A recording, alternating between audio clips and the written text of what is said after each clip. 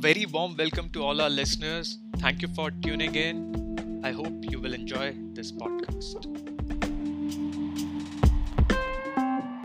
Hi, Mohit. Thank you so much for joining us at Blitz Business. It's a pleasure to have you. Thank you, Ashish. It's a pleasure and a privilege. So, thank you to you. Awesome. Let's get started. So, Mohit, very impressive background, but I want to hear from you if you can share a little bit about yourself. Well, I mean, it's a fairly boring story. Classical person born in 1965, who by the time he graduates from school could have been either a engineer or a doctor or useless. So I was useless. Uh, did my hotel management, which is what useless people used to do in those days, Mhm. and then was lucky enough to join uh, the best company in the hospitality business, which was the Oberoi Group. I joined them as a management trainee and then worked with them for the next 31 years. Um, of course, it sounds like a long, long time, and it is. And it seems like a long time to be with one company. But the 31 years comprised of 14 assignments in various parts of the country, plus overseas in Egypt and Mauritius on more than one occasion. So, yeah, time passed. And then I reached a point where I wanted to look at what else I could do differently. And this opportunity came along in senior living, whereby Columbia or our investors in the US were looking for somebody to head their India business, which they were going to start. So they spoke to me, and one thing led to the other. And here I am talking to you.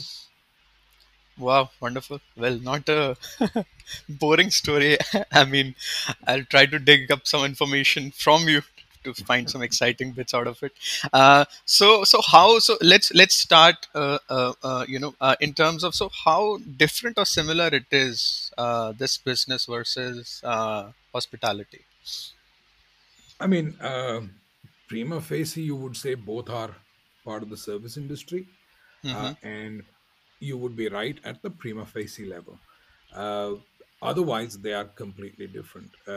Number one, the single biggest difference is that the senior living business, your residents are with you for life. The Mm. hospitality business is very much a transient business, and you have uh, 2 days, 3 days, 6 days, 9 days to create magic. 2 days, 3 days, 6 days, and 9 days to create unforgettable memories, and 6 days, 9 days to make mistakes. And if you create great memories, they will come back to you, and you will be able to have those 2, 3, 6, 9 days again. And if you make a mistake, you always get a chance to make amends if you do your service recovery properly. In the senior living business, your residents are you with life for life, and therefore, every day is a day to either demonstrate your intent and your desire to serve, or to make mistakes and learn from them. So, in that way, if you are able to demonstrate through conduct, not through talk, because seniors understand uh, empty talk very quickly. Mm. But if you're able to demonstrate that through conduct, you can develop lifelong relationships. And besides the salary that you earn, you get something which is priceless, and which is blessings from seniors that go directly to God. Okay. And where do you currently operate? I mean, is it a pan-India presence or currently it's in certain parts? So if you can Yeah, help so us Ashish, the understand. way the Mm, industry is, because mm, of the nature of the industry, mm, where we create communities and people have to buy homes in those communities to be able to enjoy the services that they need, by definition, we become a real estate play, in the sense land has to be bought, buildings have to be built, homes have to be sold before mhm. any services start. So we are part real estate. The next part is, once all of this is done, there is the looking after the residents, which is all hospitality. Mhm. And of course, you have residents who may start with you at the age of 58, but will go on to be with you till the age of 98. Mm-hmm. And therefore, their needs, both physical, mental, emotional, nutritional, will change over time. And therefore, you are also part healthcare. So we'll think of ourselves a third real estate, a third hospitality, and a third healthcare. And because it is hospitality, it is impossible to because it is real estate, it is impossible to do a pan India presence independently. So Mm-hmm. we do partner with developers. We are currently already India's largest. We are present in 10 communities. We manage over 1,700 homes in 5 cities, which is in Karnataka, Tamil Nadu, and Puducherry. We are currently in Bangalore with our new project, which is a joint venture with the Embassy Group. By Mm-hmm. the end of this year, we will be launching another one in Pune, which is another joint venture with the Nayati Group. And before the end of this financial year, another one in Chennai, which is a joint venture with the TVS Group. More and more projects coming on. Uh, 24, 25 will see us enter two new cities, which is Hyderabad and Calcutta. So, God willing, we will be a pan India company and we will be serving residents across the nation. Wonderful. And in terms of these partnerships and JV, so as a company, do you, as you mentioned, right? It's a combination of healthcare, real estate. So, do you guys own the real estate, or it's the partner who brings in and you bring in the expertise to manage the services around it, or it's a So, mix? And yeah, it's a valid question. You see, the senior living industry, like I said, we create the community. So, the design okay, of the real estate is ours. okay, In those real estate is the clubhouse, which is normally, unlike a residential project which would have 1 to 2% of space allocated to clubhouse. A senior living community will have almost up to 9 to 10% of space dedicated to the common areas. And the idea for that is that this is the living room of the community, and we want residents to spend every waking minute out in a social environment, active with each other, right? So this space, other than that, the residents have to buy homes. So those homes are sold to residents. So when we partner with a developer, we bring in the expertise that we have and they bring in their core competencies. So for example, in the Embassy project, it's part of Embassy Springs, which is a 280-acre development owned by the Embassy Group. So they handle the land, the approvals, the construction, and also arrange for the funding for the project. And we bring in the design elements, marketing and sales, and thereafter the operations of the community. So, really, the resident benefits because of the core competence, the complementary core competencies of two good companies. all right. I think we'll circle back this. I have too many questions in this. But before that, interesting model, because there was another company which came over to our podcast, but they own and operate, and they are only present in Gurgaon.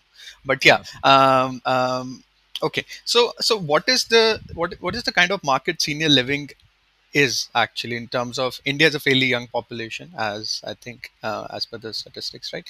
So, what and how do you define senior living? Is it like certain cutoff, or it's like if you can help us better understand the market? sure. So, number one, the you know the demographic dividend of India is one of the most best sold catchphrases Hmm. of this generation, and it is true that we have a large number of people under the age of 35.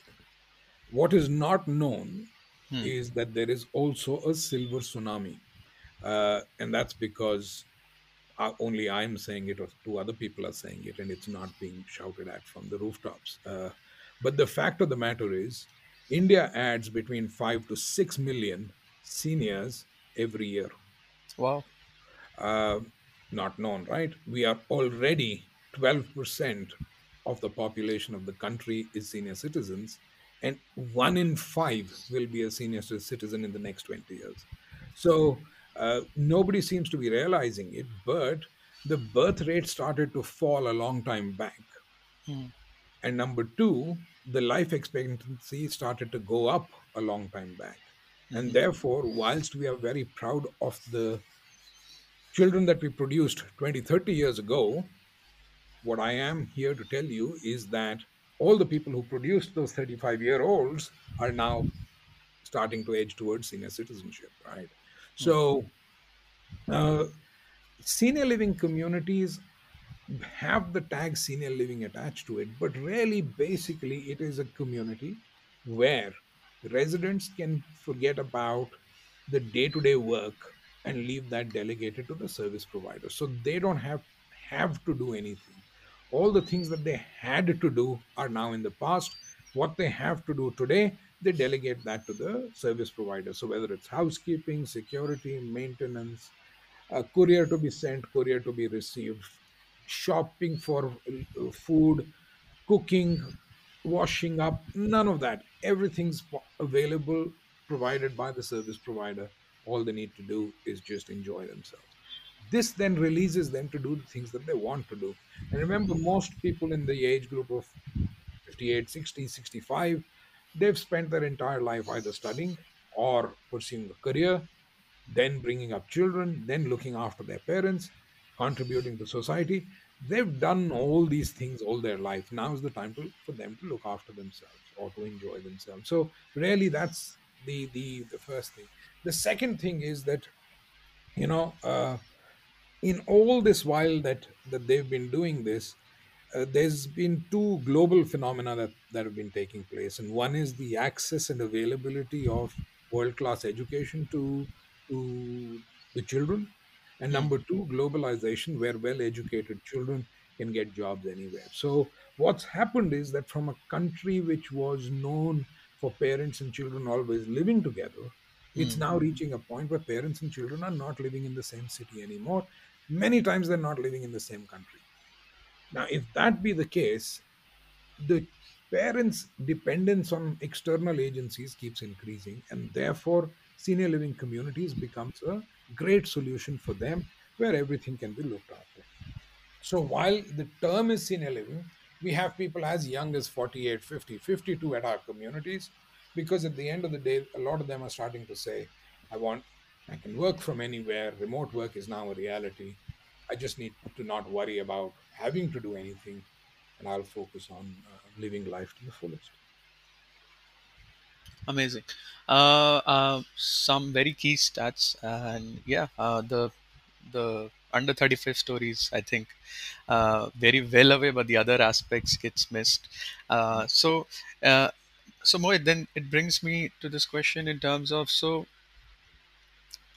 are people comfortable with this sort of concept, right? I mean, you mentioned, right, it's a India, the family culture and everything. uh, People, I mean, so do you see any sort of certain challenges surrounding or around this You are particular, asking me about the Bhagwan concept.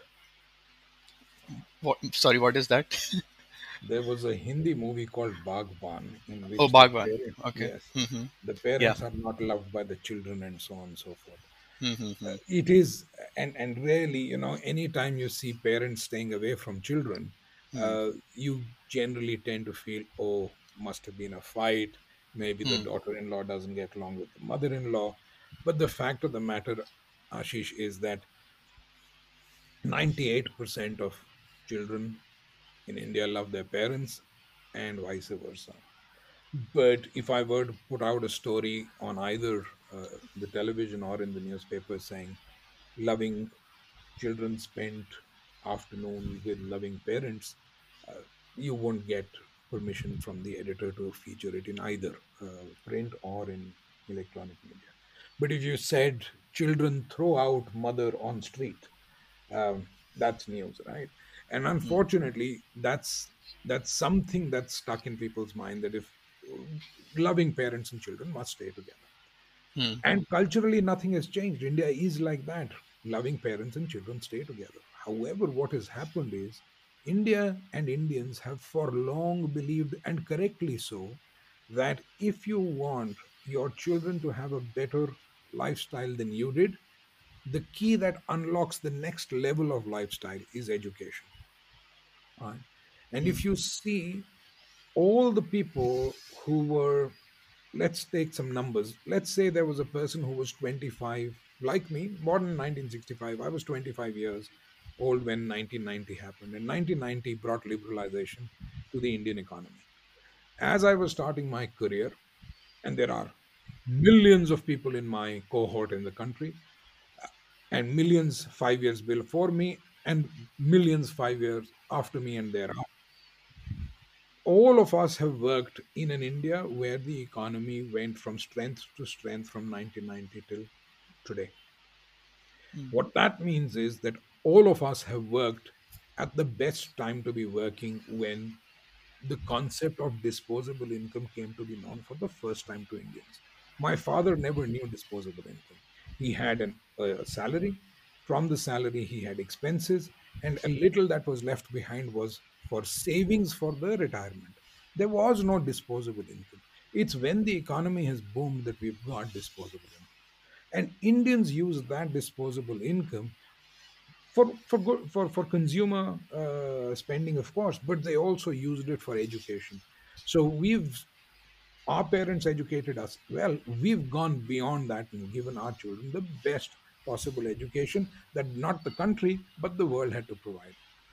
The unintended consequence of that is that a lot of our children are not staying in the home city of the parents. They're either somewhere in India or somewhere else in the world.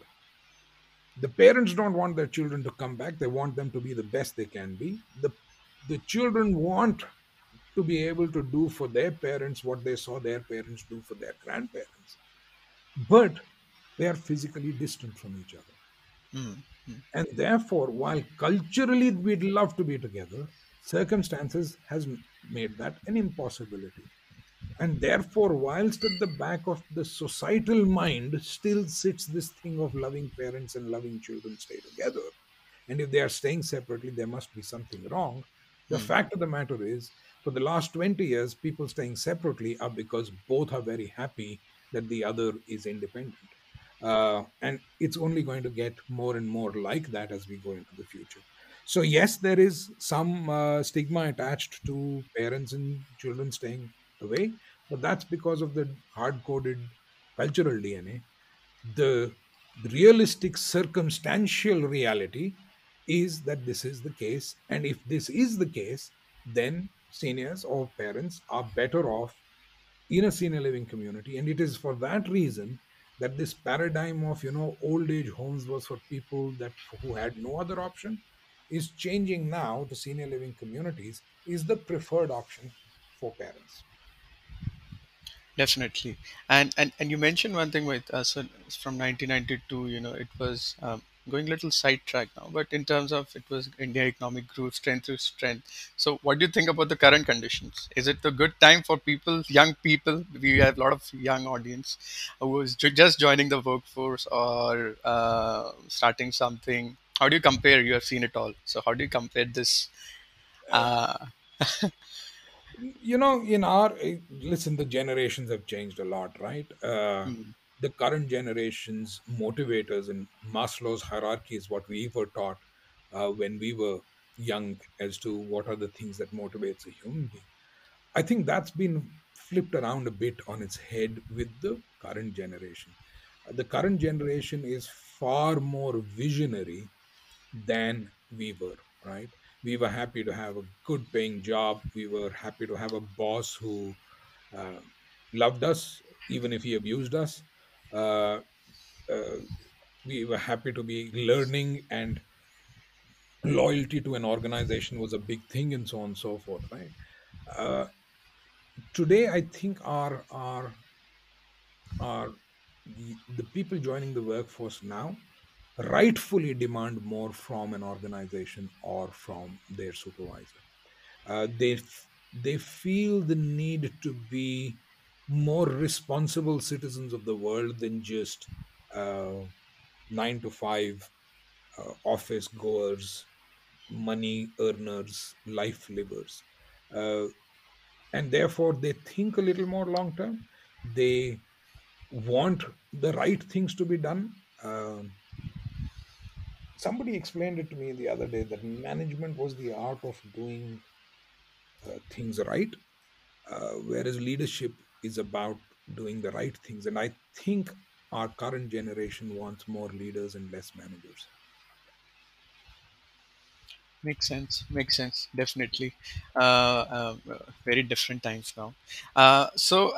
Then, sort of moving on, Mohit. So, what is your, as an organization, what is your business model, right? So, is there, how do you charge your, Yeah, so the uh, business model actually works at two levels. hmm, Because we create and sell assets, there is the possibility of an upside and being cash flow positive as a real estate developer of sorts, right? And meanwhile, once these assets are built and the community is fully sold and people move in, then as a service provider, you have annuity income in perpetuity, right? So there are two streams of revenue: one from the creation sale of real estate, and the mhm, other from providing services on an ongoing basis forever. So these are the two streams from where revenues come in, and thankfully one feeds off the other. I mean, one thing is clear: we are a service business. We could make the best homes, but nobody would come and stay with us unless we also, or we necessarily provided the best services and care. And therefore, we internally, the DNA of the company is set up as a service company. In our credo, which is our dharma, which guides every interaction, it is unconditional love, respect, and care for those that we interact with, whether it is team members or residents. And that drives us towards our overall organizational mission, which is to become the country's most preferred creator and service provider for senior living communities. And when we wrote this down, it was thought through, because the key definer of success was the word preferred, to be the most preferred creator. And the preference is to be decided by our residents and by our team members. So we actually surrendered the definition of whether we've succeeded or not to those that we serve, or to those through whom we serve. Uh, and therefore, I honestly believe that we need to be a service company, so that once our team members, our back door is filled with people wanting to work with us, and our front door is full with people wanting to stay with us, we will be well on our way to success. so how easy or difficult is it, Mohit, to hire and train people for this particular segment? And So I mean, the fashionable thing to say is that, oh, it's really difficult to find the right people and you have to really train them. But the fact of the matter is, nothing could be further from the truth. And again, I go back to something that you will identify with, and everybody that I speak with identifies it with. Listen, as Indians, culturally, uh, from childhood, we are taught to be respectful to seniors, right? To our parents, to our teachers, to our grandparents, to uncle, to auntie, even shop wale uncle, right? You never went to किराने का दुकान or petrol wala, you went to petrol pump wale uncle or chemist wale uncle or whatever. So we were always taught to be respectful. uh, and therefore, and there is a phrase in Hindi which says "badon ka kehna mante hain," which is you must obey elders. So this is what we've been brought up with. If you, during your interview, spend enough time to get to know the human being that you are wishing to recruit, right, and you find that the values provided to him or her by his or her parents, his or her teachers, uh, is such that there is genuine respect for seniors, 90% of the work is done. The rest, how to clean, how to service, how to serve, how to cook, these are minor technical skills in the bigger picture. What you cannot train is something the fellow's not been trained when he was at his most impressionable, which is the childhood. So, no, it's not difficult to find the people, provided you invest the time to get to know the human being. If you say, I'm looking for a person to clean the community, oh, he's got two arms, two legs, and whatever, and that's good enough, you'll make a mistake. But if you Mm, spend 40 minutes getting to know the person's backstory and you find mm. that you've got a good human being, that's the person you need. So it does require you to invest time. Uh, 1.4 billion people, there are many, many nice people there.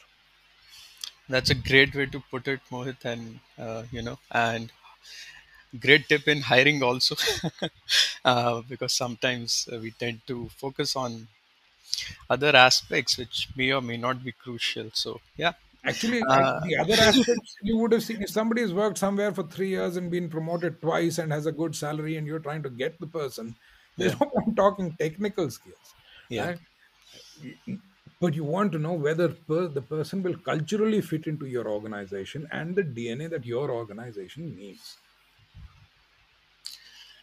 So how does someone set culture? So from your perspective, like how do you define the culture? It's a tricky topic, but for example, like how do you establish culture? It's a favorite topic of mine, and I've got a wonderful analogy that I've developed over time. Can you tell me, Ashish, another word where you would have heard the word culture, and normally it will be in the recipe for preparing tomorrow's something with today's something? That's enough clues for you. It's a food item that you will Uh-huh. prepare for tomorrow Okay. with something from today and would Okay. normally require this word. Oh,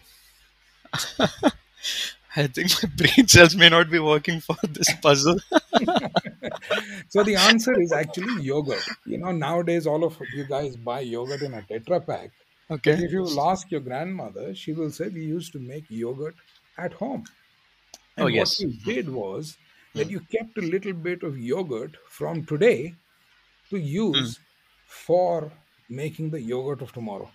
And guess mm, what they call this little bit of yogurt from today that they used to make for tomorrow? It's called uh, culture. oh, mm, Right?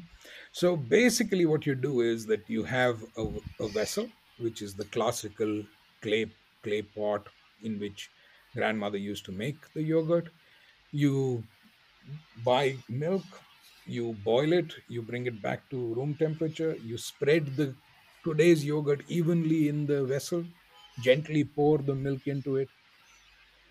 Either if you're living in Bangalore where it's cool, you wrap it in a sheet or a warm shawl. If you're living in a hotter place, you keep it under a fan, and next morning you get yogurt again, and you remove a little bit and keep it for the next day. And it's very similar culture building in an organization. The vessel is the organization. It's already got, when you're doing a new startup, we'll talk about that separately, but a, an organization already is the vessel in which yogurt is made. The culture is the existing culture of the organization, which you must ensure is evenly spread throughout the company and not more in one place and less in one place. Because if that happens, then you won't get good yogurt tomorrow because some parts of it will not set. The milk that you get is the recruitment that you do. And my grandmother used to pour a drop of milk on her nail to see if there was a border of water around it, and she'd reject the whole consignment. So you have to recruit with care, otherwise, you get bad milk, and bad milk will produce bad yogurt. This mm. entire bring it to boil, bring it down again is the induction and onboarding process. And then this environment that you have to create, whether you wrap it in a shawl or you keep it under a fan, is the environment in the organization which you must monitor to make sure it breeds culture. And if you do it right, you'll get again good yogurt for tomorrow, from which you will keep good culture for the day after. And it has to be done every day, every day, every day. Mess up any one step, you'll get bad yogurt, your culture goes bad, then you go to the neighbor asking for a little bit of yogurt for tomorrow. And then it's not your culture, it's the neighbor's culture. Well, that's a great analogy, and a good recipe to how to avoid bitter yogurt. Uh, That's true as well. So I don't know whether you'll be able to create good culture. I promise you, you'll make very good yogurt. it's a it's a great analogy, and To understand culture, it's a very fresh perspective. I mean, I've heard definitions, but Yeah, this yeah. is very unique, and easy to grasp about what culture is really and how to sort of build it. Very key aspect. Um, uh, then, sort of coming to Mohit, so what are your competitors in this space, in this particular? I mean, there are companies operating with different shape and form, but how do you sort of go and say, hey, this is my differentiation, or uh, how do you compete in this segment? What I'm going to say to you is going to sound arrogant, but I will state it as fact. And if the Hmm. arrogance comes through, then please excuse me. That's not my intention. You Mhm. see, our promoters are the Columbia Pacific Group based out of Seattle. They have 4 decades of experience in building, creating, serving senior living communities. They are the primary promoter is Dan Beatty. Uh, Now, senior living is a new concept for India, but if I were to take hospitality, which is another area that I'm fairly conversant with, as will also be your listeners, if you were to take Mr. Oberoi, Cesar Ritz of Ritz Carlton, and